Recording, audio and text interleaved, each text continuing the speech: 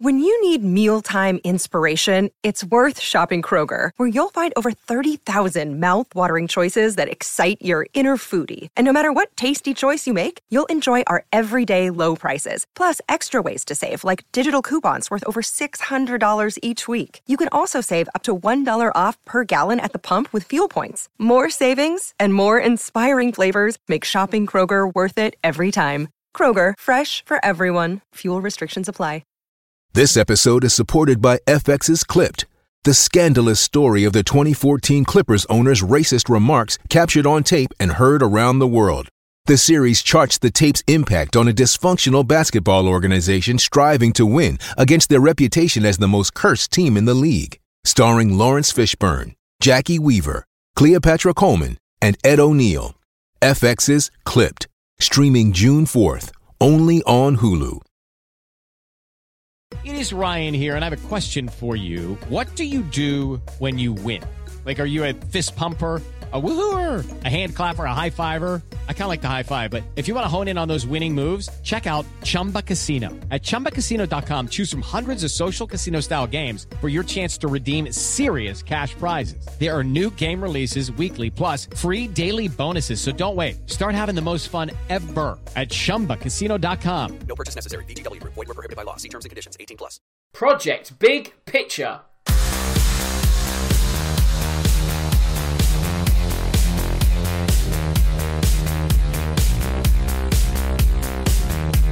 Hello and welcome to episode 6 of this season's Real Football Cast. As always, I'm your host Dan Tracy, and in the next 60 minutes we'll be dissecting all the hot topics in football. As per usual, we'll be discussing what's been going on in the Premier League over the past few days, while in addition to that there are also some off-pitch activities that have caught our eye and they'll be getting our attention in the next hour. It's not been another incredible week of football, but this week we've once again got a full house. That means leading the line and wearing the captain's armband is Carl. So Carl, how have you been since we spoke 2 weeks ago? Yeah, really good, thanks Dan. You know, we've had a pick-up in form for Spurs. Unfortunately, the international break has broken that up, but we've still got lots to talk about, so looking forward to getting into this one, mate. Top man. Also, you're joined by Fulham fan Matthew. Matthew, I hope all is well, and how have you been this past week? Not been too bad. Good to have international football back on the agenda. Gives me a little bit of a rest from the boring monotony that is Fulham losing every week. And then I get the boring monotony of Republic of Ireland 0, Wales 0, which is one of the worst games that I've ever seen. But I'm still happy because we've got Bulgaria coming up tomorrow night, so it should still be interesting.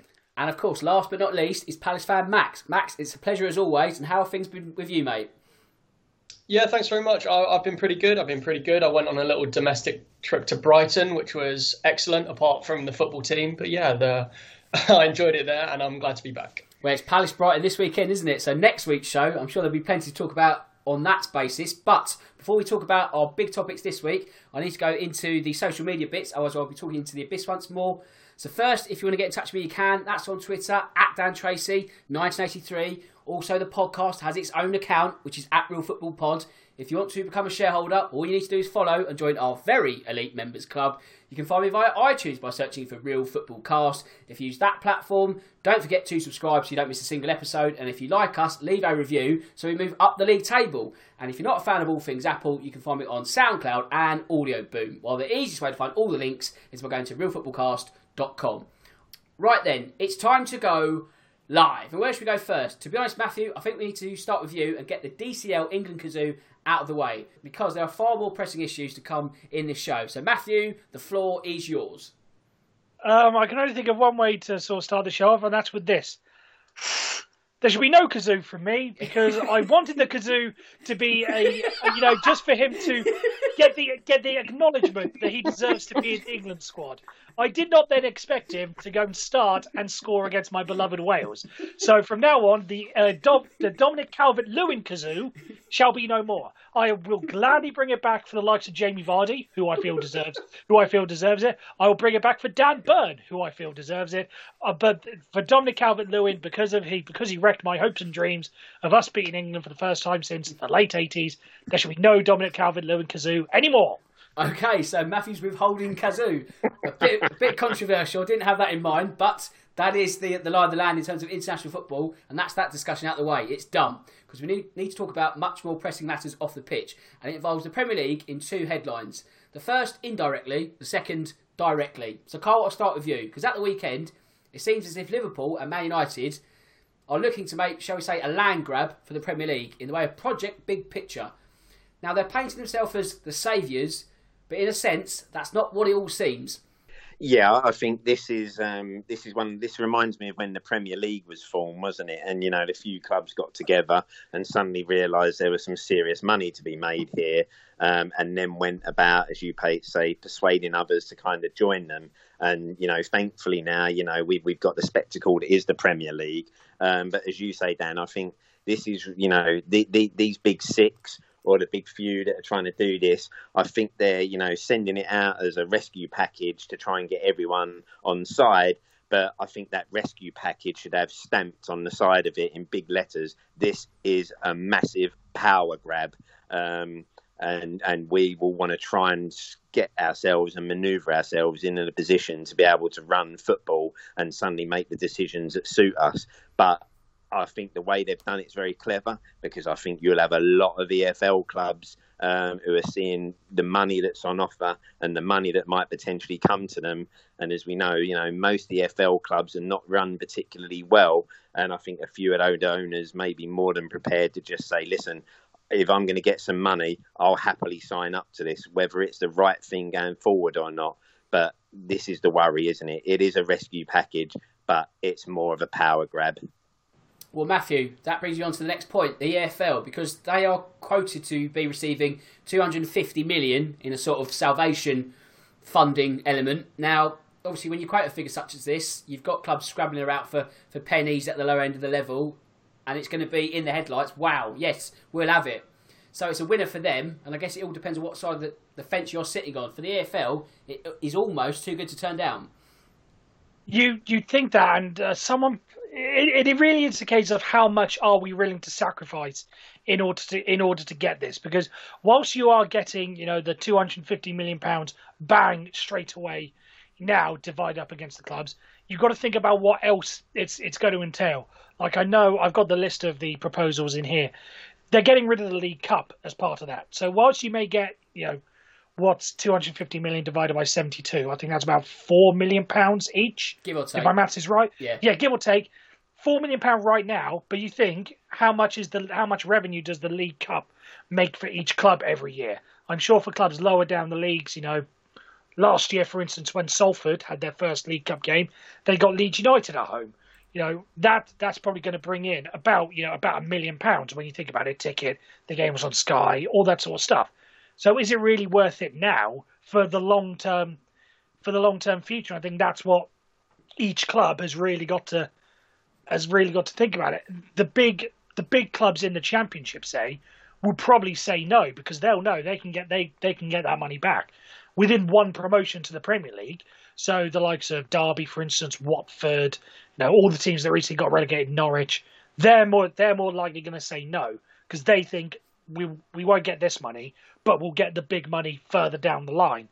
But all those clubs in like League One and League Two, I just saw Stevenage pop up on Sky Sports News, a club like them who were nearly out of the Football League last year. They're probably going to be the ones to think £4 million. Yeah, we're gonna have to take it. Otherwise, we don't have a future. So I think this is really going to be something that's going to be settled on a club by club basis. So Max, in terms of this plan, I think it's fair to say that Liverpool, Man United have smelt blood, haven't they? But at the same time, English football finance in its current guise is not a COVID unique situation. It's not been brought on simply because of this pandemic. It has been accelerated by it though. So is this the perfect fertile ground for dramatic change? You know what, that's an interesting point, and you're right completely in the fact that it's not only because of COVID that's brought this on completely. It's just exacerbated the situation, as you say. For a long time, clubs nearer the bottom have been kind of slowly dying a death, and this is just accelerating that process. And Jonathan Liu, the Guardian writer, made a really good point. He said, it is a really, really good chance now, fertile ground, as you say, to make changes to the system. And rugby has been doing that a lot. They've been making a lot of changes with, tier 1 and tier two nations, basically based on the shake-up to the calendar that the COVID crisis has caused. And so I do agree it is a good chance for us to change certain things about football. For example, the commitment to away fans, capping away prices at 20 quid, looking into safe standing, investment in stadium infrastructure and all of that stuff. And I'm not saying every single idea in Project Big Picture is a good idea, but there is some stuff that we can use and that we can definitely take up going forward. However, it feels like a massively opportunistic, cynical move to capitalize on the existing chaos and for big clubs to kind of feather their own already padded nests. And they're just using this as an excuse, as a chance to do that, knowing that clubs nearer the bottom of the pyramid are desperate for money. And Jonathan Liu likened it to giving a drowning man a life jacket in return for his right to vote. That you're making a deal with the devil. And I'm a fan of using this time for positive change and introducing some of the proposals that I just mentioned, but it is very, very hard to see it as anything other than opportunistic and cynical and money grabbing and power grabbing from the big clubs. And I hope that clubs see through that. So Carl, this change, it comes with cutting the Premier League down to 18 teams. Now this will always be sold as a benefit to the England team, but if we fast forward to 2024, if the big teams get their way, the Champions League's going to get even bigger. So already that benefit's lost because they're playing more games, just not in sort of Premier League colours. Yeah, I think, like as you say, again, it's one of them that it is kind of trying to be disguised, but the reality is the bigger sides just want less Premier League games so that they can focus on the bigger tournaments and the bigger fish. When you said forward to 24, Dan, I wondered whether you was going to say there about a European Super League having been created by that time, because I think that's possibly going to be the next step after this, isn't it? At some point, I still think at some point one day we may see a European Super League formed, which is almost like a Champions League, but runs on a full season basis between those big clubs across all of Europe. But you're right. It's going to be designed as a way to help the England team and, blah, blah, blah, blah, blah. But the reality is the bigger sides just want to be able to focus on the bigger trophies. And this gives them potentially a couple less fixtures each season and gives them more time to focus on their priorities over anything else. So, yeah, I think lots of stuff in this are kind of, nicely disguised, but we know the real reality probably behind what's being put forward here. Well, that was going to be my next point to Matthew, a European Super League, because this is always rearing its head once or twice a year, a threat. It's almost sort of used as a bargaining chip by the ECA in terms of, give us what we want or we are going to break away. If this project gets signed off, as Carl's alluded to, is that the first genuine step to a European Super League, say 3-4 years from now? I think it is, because if you look at the way the voting structure will go, because one of the points I want to talk about is, at the moment in the Premier League, it takes 14 clubs to sort of pass any sort of measure, and with this, the money, the voting power will go to those big clubs that you think would be associated. So essentially, there will come a point where it's say, right, lads, who wants to, permission to leave, and then they'll need like 6 votes in order to leave. Those 6 clubs will put their hands up, and that will be it. So I think it is a real possibility, and everyone talks about the European Super League, which I do think it's going to be. I think it's going to be coming around eventually. I think it is a case of when, not if, because money will sort of dictate that. My question then becomes, what becomes of English football? Because if it's those 6 teams that go away, the big 6 as is. If it's those that leave, what's really going to be left for the English Premier League? Man United are arguably the biggest team are the biggest team in the world. Liverpool are one of the big teams in the world. It's not quite going to be the same having a league season if you take out those 6, replace them with 6 from the Championship. and have the Premier League like that. The big draw is probably going to be something like Everton versus Newcastle, and Super Sunday just doesn't. We complain about Super Sunday when it's Burnley v Southampton. When the big game of the season, the title decider, is Everton versus Newcastle at whatever Everton's new stadium is, it's not quite going to be the same. And I think it's something that doesn't really bear thinking about. No, it doesn't really. I mean, if, say, the Big Six, I mean, who are even the Big Six these days, but say 6 teams left, you probably have, someone filling the ranks to buffer it up to 18 again. But all it would be is a very competitive championship, even more competitive than what it is now. You just have the sign of the levels would be dropping down one further. So the Premier League would be the championship in name and so on and so forth. And it would just be a close shot, wouldn't it? You might get some sort of transition every 5 years if someone was stinking out the European Super League and they said, look, you need to clear off, get some fresh blood in. But really, I think they'll be putting the ladder up with them, which could be the case with parachute payments as well, Max, because that's also been mooted to be scrapped. Is this something that needs to sort of go? Is it something that distorts the championship, or are they still a vital necessity for those clubs that get relegated out of the top tier? Yeah, this is a bit of a tricky one. I think parachute payments are important, but not to the current extent at which they exist. Because at the moment, basically, teams are getting so much money from getting relegated that it becomes a viable tactic to do what Norwich did last season, which is basically to get promoted, to hold your purse strings nice and tight, not to spend at all. I think they only spent like 750,000 on Sam Byram in the summer transfer window after they got promoted, and to basically calmly and graciously and acceptingly get relegated, knowing that the money that you receive from the parachute payments will be enough to maybe fund a more competitive title charge or promotion charge next time. And basically at the moment, you're giving teams who coming down from the Premier League, who already have an advantage, right, because they've got Premier League experience and probably some Premier League players, you're giving them a bigger advantage over the existing advantage they have over the teams that are already in the Championship by just like tossing them however much it is, 200 million. I think it's a little bit excessive, and I do understand that being relegated with some players on pretty high wages, there needs to be a little bit of support to help them, manage that transition, because we don't want to see what's happened to the likes of Coventry and Portsmouth and Leeds before they've come back up, and teams basically really struggling financially because of the after effects, the hangover from being relegated from the Premier League and still having a load of massively paid players. So I do understand the need for support, but at the moment it's a little bit excessive for me.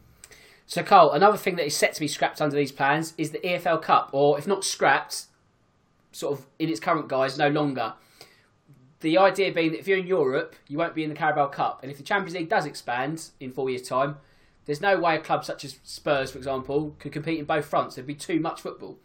Yeah, we've said, haven't we, Dan, that, we wondered how long before the EFL or Carabao Cup suddenly bites the bullet and disappears in the Formula League Cup. So, again, you're sitting here saying, aren't you, that I think, again, in reality, is the disguise here is the big clubs are basically saying, listen, for the prize money that's on offer to win this tournament, it really isn't worth us having the fixtures and the headache of scheduling that we get because of it. And that way, based on that, then it's a bit of a headache for us, and then we can just get rid of it. And then, again, there's less fixtures for us and an ability for us to concentrate on the bigger priorities that we've got, and also the prizes that bring us a lot more money. And it just, who won't want to see something like the League Cup scrapped, but we have said for a little while now, we did think it wouldn't be long before this tournament maybe was the one that suffered and was got rid of. And it looks, as we say, under this plan, that is the idea that these big sides want to do, and they want to get rid of it. And it wouldn't be a surprise that even if this doesn't suddenly get voted for, I still wouldn't be surprised if the League Cup isn't long before it's over, and we've only got the one cup competition in the FA Cup going. Yeah, I think one way or another, the EFL Cup, say in 2025, I don't think it's a thing anymore. It might be a posher version of the Checker Trade, whatever that's called these days, but I can't see the Premier League utilising that competition as a going concern. I think there's too much money elsewhere, and I think once COVID sort of sorts itself out and football tries to regenerate, it will be a land grab as to, right, what really is the money? What can we leave behind? And I think the EFL will have to be the sacrificial lamb in all of that. Thankfully, Matthew, the playoffs will still be in place for this. However, there is a change because only 5th place in the Championship would be the lowest rank entrant, because 16th in the Premier League would be that 4th club. So this sort of takes the notion of Germany and Scotland, where you could have a actual promotion relegation playoff, something that they tried in the Football League at the end of the 80s in the top division between 1 and 2. Would you be keen for that to happen? I personally would. Yes, because I would. It's something new. So I haven't personally experienced it. You said it was back in the late 80s. I was aboard till 1992, so I don't know what the sort of appetite was for it back then. But I think now the gap between the the bottom of the Premier League and the top of the Championship isn't as great as it once was. So I don't think it's going to be a foregone conclusion, for instance, that the team that finishes 16th in the Premier League in this new 18 thing. So right now it would be the team that finished 17th last year, Aston Villa, in this scenario, yep. playing the teams coming up from the Championship.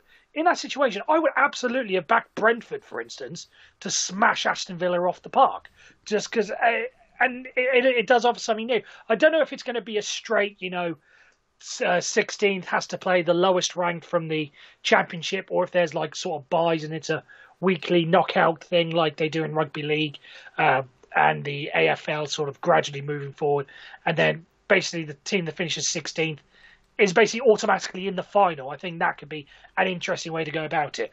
But I think it certainly would.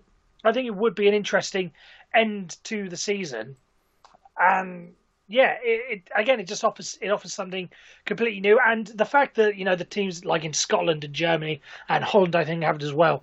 The fact that there isn't a cry to to stop and go back from it kind of gives the indication that this system actually works. So it should be something that we should at least experiment for a couple of years. It probably won't happen because I don't think this whole thing will come through. It's probably an all or nothing thing, but it certainly should be something that we should be looking into. Yeah, I think there's 2 points to take from the playoffs point of view. Firstly, the playoff final itself in the Championship, because there's so much money for the winner, it's almost become a game where no team wants to lose. I think back in the 90s, Cole, you'll remember the days of when Glenn Hoddle was Swindon manager. You had some fantastic 4-3 matches. Reading Bolton, Swindon Leicester. They were brilliant. Absolutely. It was the one game, wasn't it? You looked forward to because you knew it was going to be a barnstormer, and there were going to be goals left, right, and centre. They were brilliant games. Yeah, but unfortunately, you don't see them anymore because teams are so scared of losing on the big day. They'd rather just sort of squeeze a goal out. They're not quite the sort of 7-goal thrillers that they were. So if you took a relegation and promotion sort of elements together, you'd have to be sort of going for a win. So I think you'd see more football. And also, if that was to be in place, I think the playoff format, as Matthew alluded to, would be stacked towards the Premier League clubs. So I think they'd certainly get some form of bye. I don't think it'd be a straight 4 goes into 2, goes into 1. I think you'd have to have some protectionism, like in Scotland, where the 3 Championship teams play each other first in the sort of tiered format, and then the winner of all of that meets the second bottom team in Scotland. It would be something similar, but I think that's the sort of tweak the playoff needs. But unfortunately, as Matthew says, that's not going to be individual. They won't go, actually, that's a great idea on its own, let's do it. I think, unfortunately, that only happens if this gets signed off. Talking of that, though, Max, in terms of the Premier League, again, it all sort of depends on what side of the fence you sit on. And for Crystal Palace, although they are considered, a Premier League entity, an established club, shall we say, they do set to be lumped together with the have-nots rather than the haves.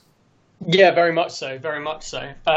Basically, the have-nots is basically the other 11 currently in the division who you would traditionally say would finish nearer the bottom. But then even in the haves group, the likes of West Ham, even they say they're massively against it.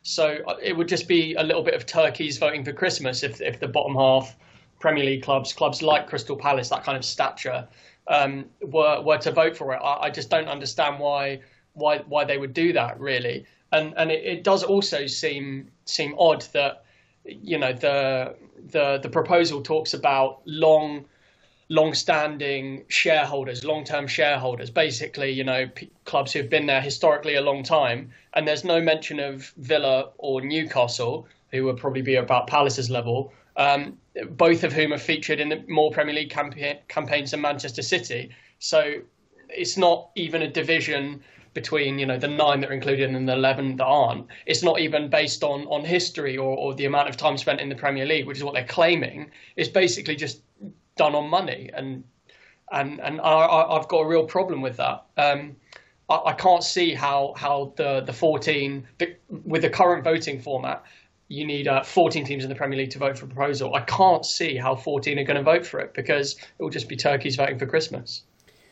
Well, Carl, from our lofty Spurs supporting chair, we as fans would have a lot to gain from this. We'd be in the box seat. But, with the voting structure as it is, some fans look like they've been seduced by the plans already. Think, yeah, brilliant, forget everyone else. It's all about us. But surely this power play from the elite is not the way that football needs to go.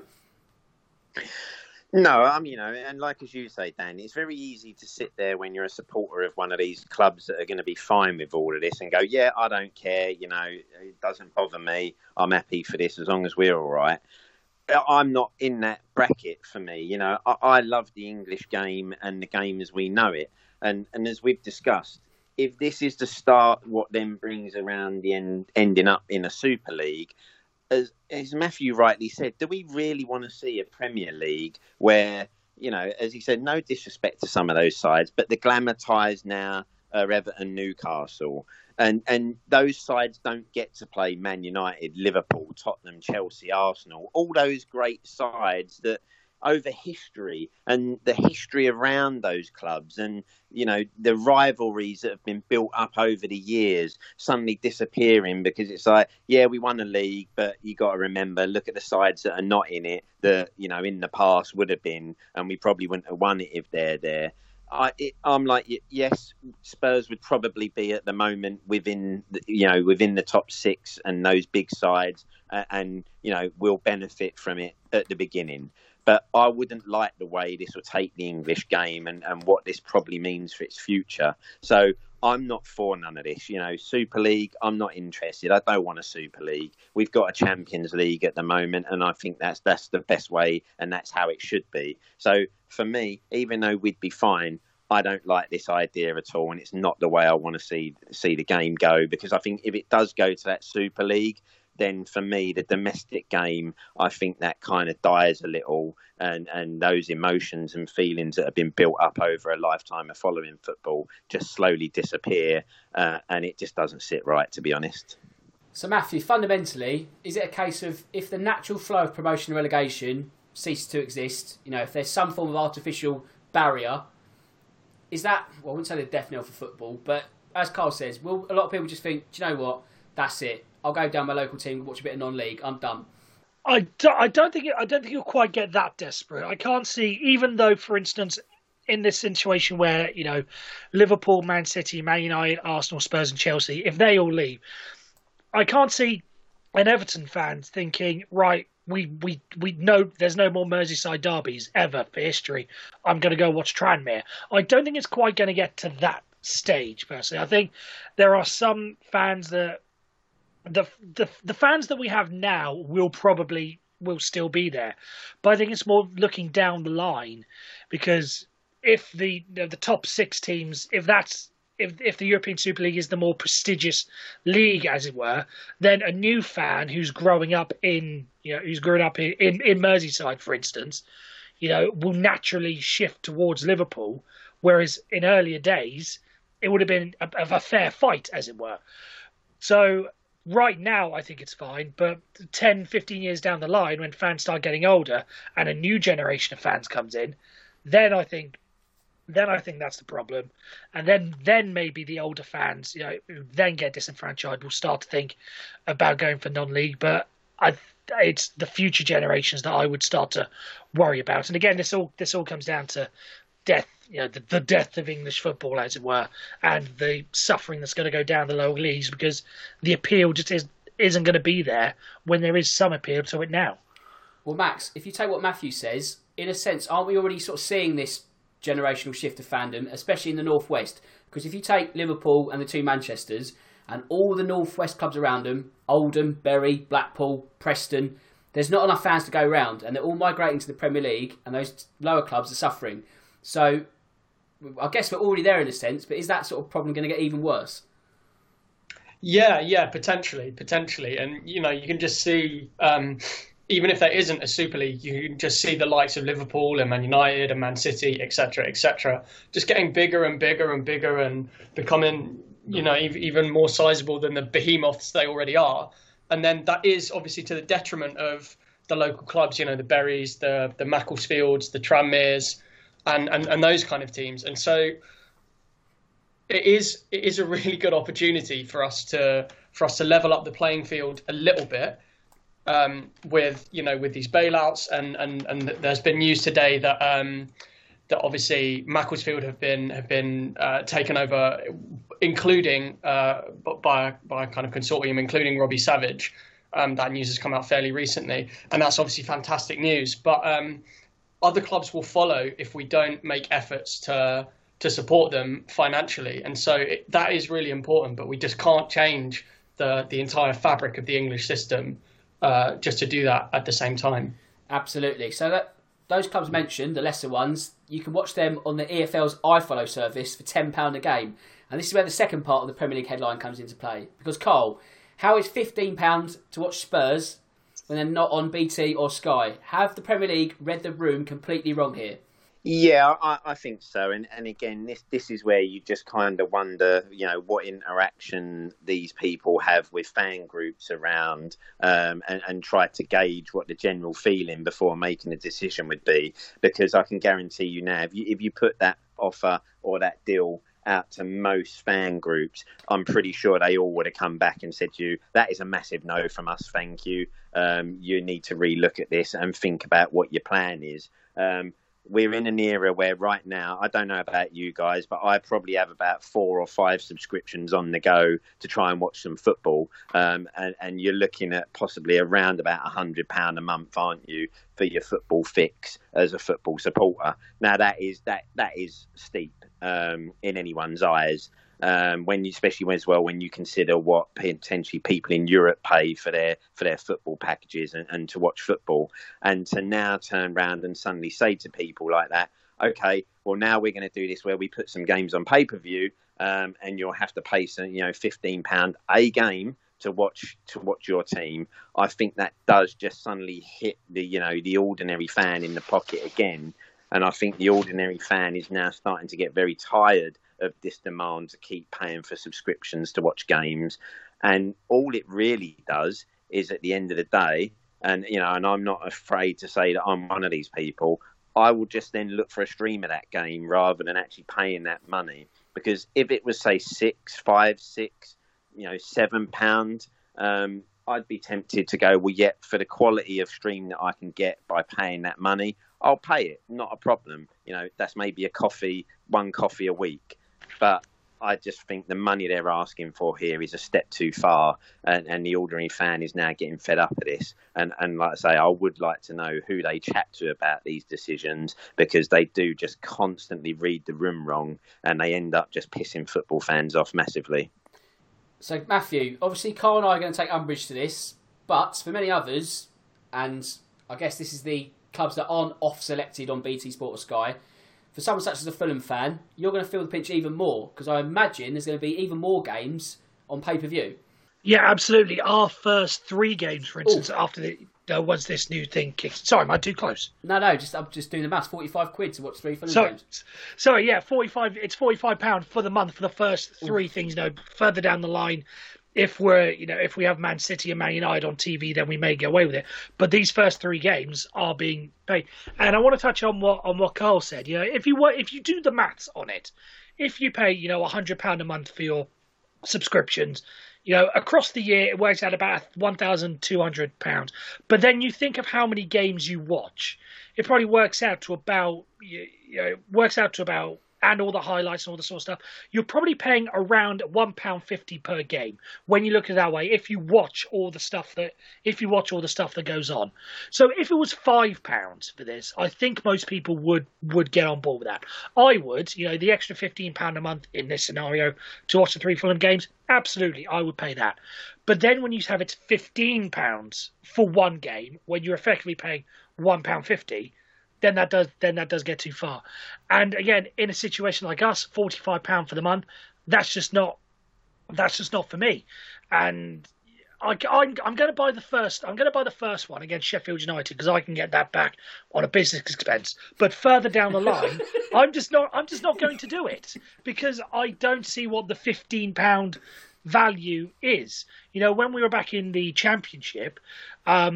There's this iFollow thing where you can buy it for £10 a match, or you can get, I think, the whole season for £100 if you live abroad and all that sort of stuff, or you can get £5 for the month for audio commentary, which I would absolutely be fine with because the money's going directly to the club. And I think that's something that the broadcast and all that stuff have sort of twindled into this to try and plug at the heartstrings, because they say once the setup and the technical costs have been paid, then the monies will go directly to the club. So for every £15 you pay, then £7.50 of it goes to the club. But you're going to get in a situation when no one's going to, or not enough people are going to buy enough to cover the £10,000 setup costs, and then all of a sudden the clubs are losing money. Whereas if they went for a cheaper amount and got more fans watching, then they'd be able to do it. Absolutely. It just makes perfect sense, doesn't it? So you do wonder how the Premier League have got this wrong. And Max, I guess you will probably be in the same boat as Matthew, because the Big Six and probably Leeds, because everyone's got Bielsa fandom at the moment, so they'll get whacked on the telly more than usual. They're all going to become severely punished by this, aren't they? All going to become severely what, sorry? Punished. Yes, yeah, exactly. And teams like Fulham and Palace will be punished by it. But to be honest, that's not top of the thing. The thing that's annoying me. It's just generally the fact that they're trying to monetize the football fans to such a blatant extent. It's just exploitative, really. And listen, I do understand that you don't want, the taxpayer to pay it, and you don't expect to be given a product for free, like how we had it at the start of the season, football fans, where we were getting, every game would be streamed live. I do understand. I'm not living in cloud cuckoo land. I do understand that can't continue forever, and that at some point we do need to start paying for the product. But it's just a ridiculous price. And I read the Athletic piece afterwards explaining it, and then it said the people who decided the prices were genuinely surprised and shocked at the fury and at the outcry. And I'm thinking, what land are you living on? What planet are you living on that you're surprised that fans are unhappy about paying £15 to watch a single freaking Premier League match? It's just ridiculous. £15. Do you know what I mean? People are losing their jobs. People don't have the money. And when they're already being asked by some clubs, including Crystal Palace, Crystal Palace are saying that you need to pay the price of your season ticket and to basically hold your place, hold your seat that you've maybe kept for 15 years. You need to pay the cost of a season ticket to hold it for next year. That's another expense that's going out the window from clubs asking for money in advance for games you haven't even seen yet. And then you're getting games being streamed to you. And we've already seen there have been problems with the likes of Amazon Prime streams and things like that. And iFollow have had a lot of problems with streams cutting out and stuff like that. So you're paying for something which is a pale imitation of the product itself, of the game, of the match. And then obviously, for these people, I don't imagine that they've ever been a proper football fan. I don't know them personally, and I'm obviously generalizing, but if you're a proper football fan, you would understand that you're not only watching the game, you're going to the game beforehand, you're chatting about it in the pub at your local, you're talking about your hopes and your dreams with your mates, and you're sitting next to people and you're saying hi to people, and it's a social aspect, and it's having a pie and a cup of tea at half time. It's everything. It isn't just watching the 90 minutes of kind of joyless, soulless, soundless Premier League football. with shitty commentary from the likes of Steve McManaman, and frankly, I'm just furious about it, and I'm sure that's come across. No, it's another fantastic rant. Don't ever apologise for those, Max. But Cole, this illegal streaming, it's only going to become more prevalent, and the Premier League is saying it's fine because we've got this new super block technology, which really is just a case of whack-a-mole again. And really, the streamers, they always win. Yeah, it's right. Not being funny. Working in IT, I can tell you now, there's nothing these people are not clever enough to be able to get round, work out, and you would constantly be having to change what you're trying to do on the fly all the time. As you say, these people will get round it. There'll be streams out there that everyone can watch. And that is what people are going to turn to. And you do just wonder, like as you say, who is the people at the top who can't make a decision, having seen the reaction, to say, listen, you know what, we can see the reaction. We're talking to honest people here who are telling us, well, listen, we'll just go and stream it. And like you say, if you think that you're going to be able to block it, then good luck with that one, because we'll soon see how many streaming sites are streaming your games. There'll be loads. So I then just don't question why those people don't say, OK, right, we've made a massive own goal here. Let's have a look, talk, see what people would be willing to pay for. And, as Matthew and the guys have said, if you was only going to charge, say, £5 per game, surely the benefits of doing that and then suddenly realising that you'll have most of the football community going, I'll pay £5 to watch that game. Yeah, sure, no problem.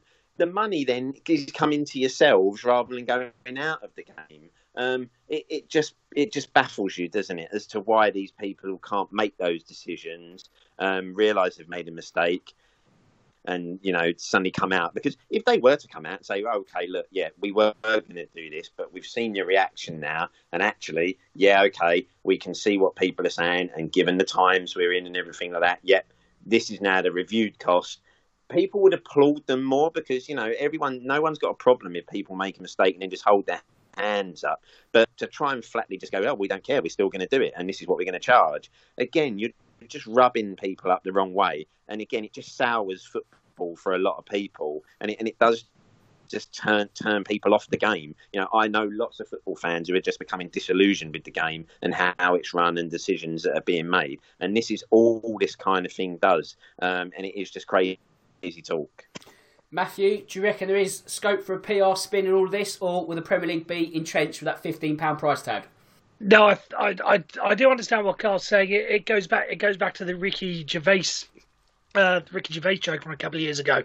If you did something bad, but then proved you did something, his whole thing was, I've never taken drugs. Nobody applauds him. But if you say you were on drugs and then recovered from it, everyone thinks you're a hero. It's the same thing. If Premier League had just come out and said, "Oh, this is £5," no one would have said a thing. But if they go from £15 to £5, everyone would say, "Oh, yeah, you read the room. Brilliant job there. You finally listened." When really it should have just been £5 in the first place. I think if they do that, it would be very hard for them to take. I think because it will be, tail between their legs, basically just come and say, right, we're sorry, we really goofed this up. But I think that the power's up because, as Carl and Max mentioned, the football people they obviously didn't create this. They don't have the knowledge and the sort of thing behind it. So they will stick by it because I'm pretty sure they will say, I'm convinced that enough people will buy this to make it worth it. Even if you have all the the boycotts and all that sort of stuff, there will be enough people willing to pay it that we can just about get away with it. I want their names and addresses.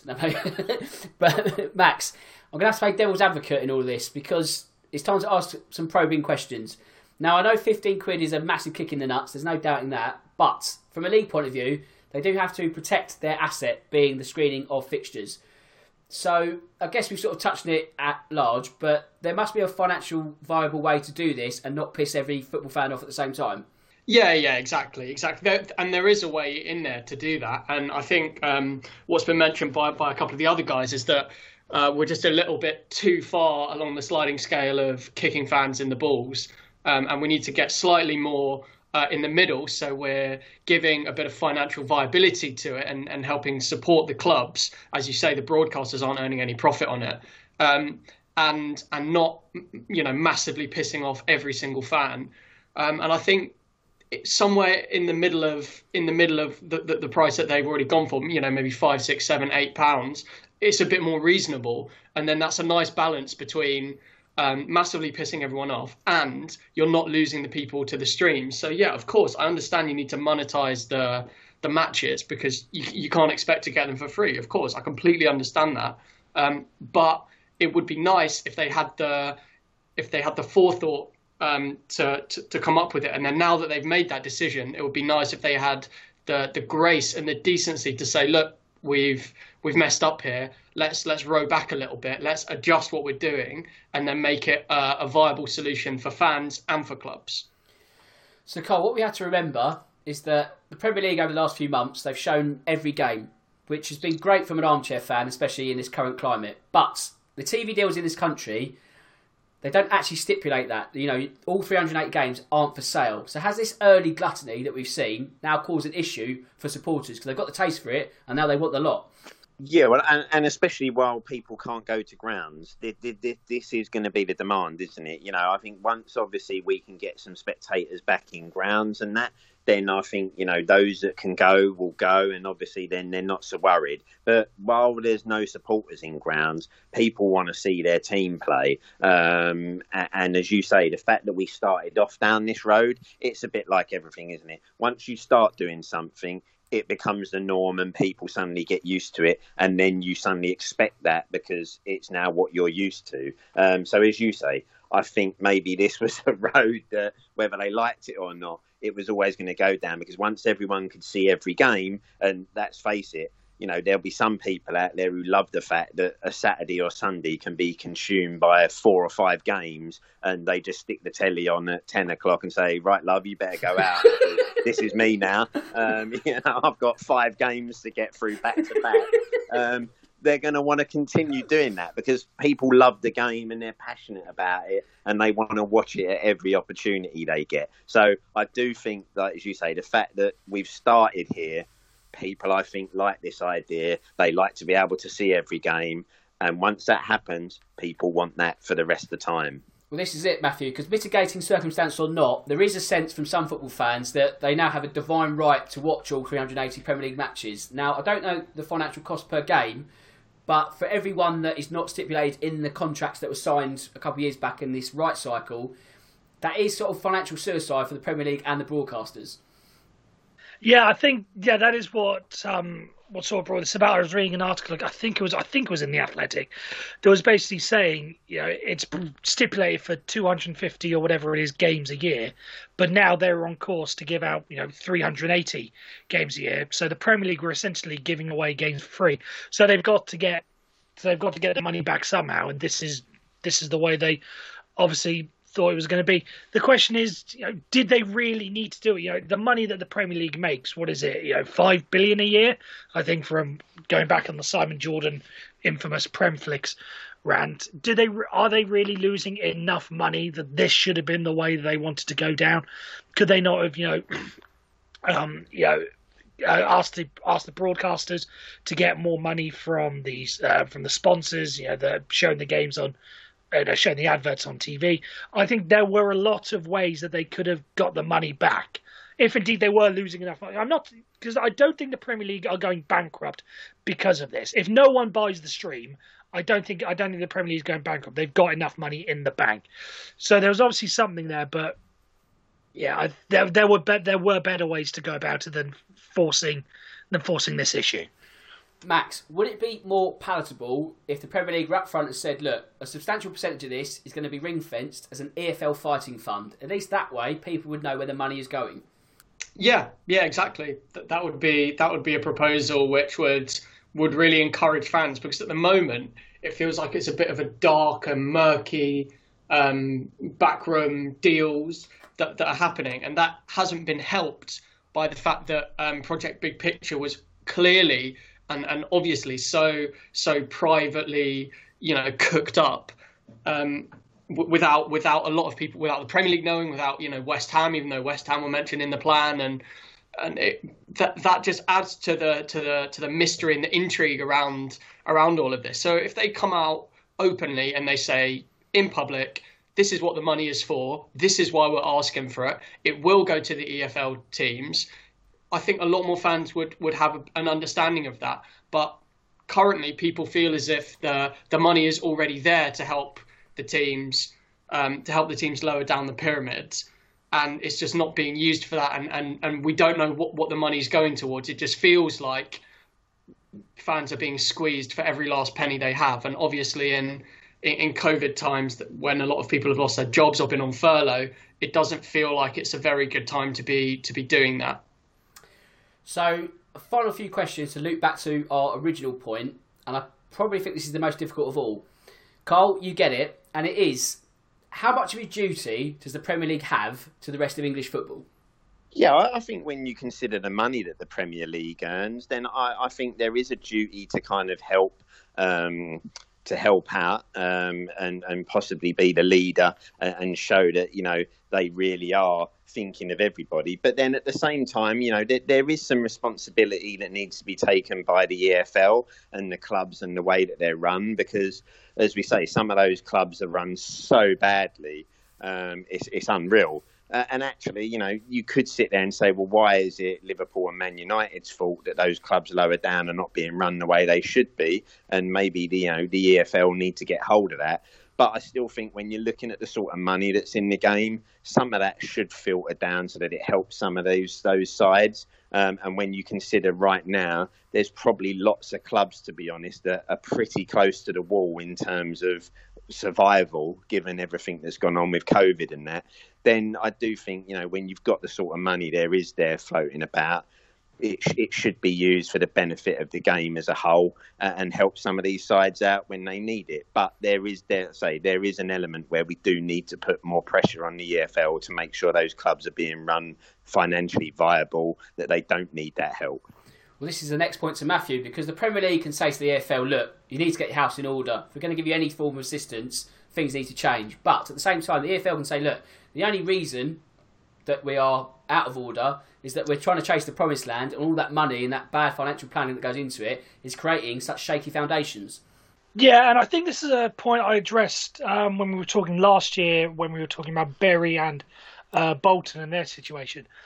I think that there is some responsibility from, you know, the powers that be, the Premier League, the EFL and the FA. There is some responsibility to help them out. But at the same time, I don't think they should be seen as the fallback option. You know, take it to Macclesfield, say, who went under. Is it really Manchester City's job to say, you know, if Macclesfield get in trouble, okay, we'll bail you out? Because then that's just giving license to any club up and down the country to say, for the sake of argument, Boreham Wood, for instance, up in northwest London, if they've in financial difficulty, they can just say it's okay. Watford, who are just down the road, they'll help us out with the 10,000 we need to survive. I think clubs should be allowed to be run badly if you see what I'm getting at. Otherwise, it's not really 92 clubs. It's just one overseeing powerful thing. So help them out by all means, but don't see it as the all powerful rescue package. Otherwise there's really no risk sort of associated with that, and it does get a little bit. I don't want to say boring, because it's not exciting to see a club go out of business, but you see where I'm coming from. It isn't up to them to save them long term and just keep bailing them out. Once is fine, but long term, you have to be able to fight for yourself. Yeah, I mean, as harsh as it sounds, and you don't ever want to see a football club die, because one is too many, but there does need to be an element of sink or swim, because you can't just have the big clubs bailing out everyone all the time, because then there's no deterrent, shall we say? There's no real desire or need to sort of have good financial planning, because you just think, okay, well, there'll be a bailout eventually from one of the big clubs. So, it's really, really difficult. And it's not a case of, they're fine, they can sort of, swim against the tide and eventually sink. But at the same time, it's where it's basically where you draw the line. And I guess the question, Max, is that for a championship team, although they are in the second tier, they might actually have the most to lose, because with bigger wages and no fans, there's much more financial internal pressure on those 24 clubs. And when you look at them collectively as a case study in the league, you'd have to say that is the worst case of financial planning in terms of prudence, because the bloodbath that could be happening if funds don't go their way could be a disaster. Yeah, it very much could be. It very much could be. And you're right, because obviously the smaller clubs, League One and League Two, which are maybe more reliant on fans as a percentage of their income, obviously that's a problem. But then you're right that the teams in the Championship are buying Premier League players, level players on some occasions for Premier League money with Premier League wages. And if you don't get into the Premier League with that plan, you are screwed. You are in a whole lot of trouble. Like if Wolves hadn't got promoted after they'd signed, Ruben Neves for 15 million, if he turned out to be a dud, like Nottingham Forest bought a player for 15 million a year ago or 2 years ago, and if they and that kind of spending has been replicated elsewhere, and if teams like that don't go up, it's a massive risk. It's a massive risk. It's like playing Russian roulette, really, with the kind of spending that's happening, and it could be that we see a lot of teams in the Championship go boom or bust, and obviously it's then the minority that are going to get promoted, and a lot of teams I think we're going to see are going to be in financial trouble. With regards to the responsibility, I think I'd like to echo what the other guys said, is that there isn't. It can't just be free reign for clubs to spend whatever they want way beyond their means, knowing that they've got the fallback of a bailout from bigger clubs. And you obviously don't want to see teams fail financially, but there has to be an element of leaving it up to the management to do it. What I would like to see is stricter ownership rules, because what happened with Wigan Athletic, that was a real shame, based on basically some shady businessman getting access to the club way too early, using it for nefarious purposes, and Wigan have now been relegated and their whole team's broken up, and it's a real shame. So I'd like to see tighter ownership to maybe stop doing that. And people say, oh well, the money isn't there in the Premier League. Premier League clubs spent 1.6 billion euros in the last transfer window, so yeah, the money is there. Wow, I didn't know it was that much. Bloody hell. I mean, like you say, Wigan, I think it's a disgrace more than a shame, really. But I think that's another topic for another episode, because we've hit full time. And that is episode 99 out the way. You know what comes next week? The big 100. I'm not sure if it's going to be any sort of extra celebration. I'm not sure if we're going to get a cake or anything. But it's a landmark all the same. So, before we get to that one, I need to do the admin for this one. Starting with Max, sterling effort as always. Thanks for your time this afternoon. Yeah, thanks very much. Hopefully I won't be ranting about something else for 20 minutes next week. No, it's not a problem at all, mate. I love it. So, Matthew, excellent work as always, and thanks for your time. Yep, no worries. Pleasure as always. Cheers, mate. And Carl, the Captain's Armband is going nowhere. I hope you'll join me for the big 100 next Tuesday. Oh, definitely, mate. Looking forward to it, and can't wait. Hopefully, given the way the Premier League's been going at the moment, well, I'm no doubt we'll have plenty of goals to talk about again. Yes, fingers crossed, mate. Right, with that said, it just leaves me to say that my name's Dan Tracy. This is the Real Football Cast, and until next time, goodbye.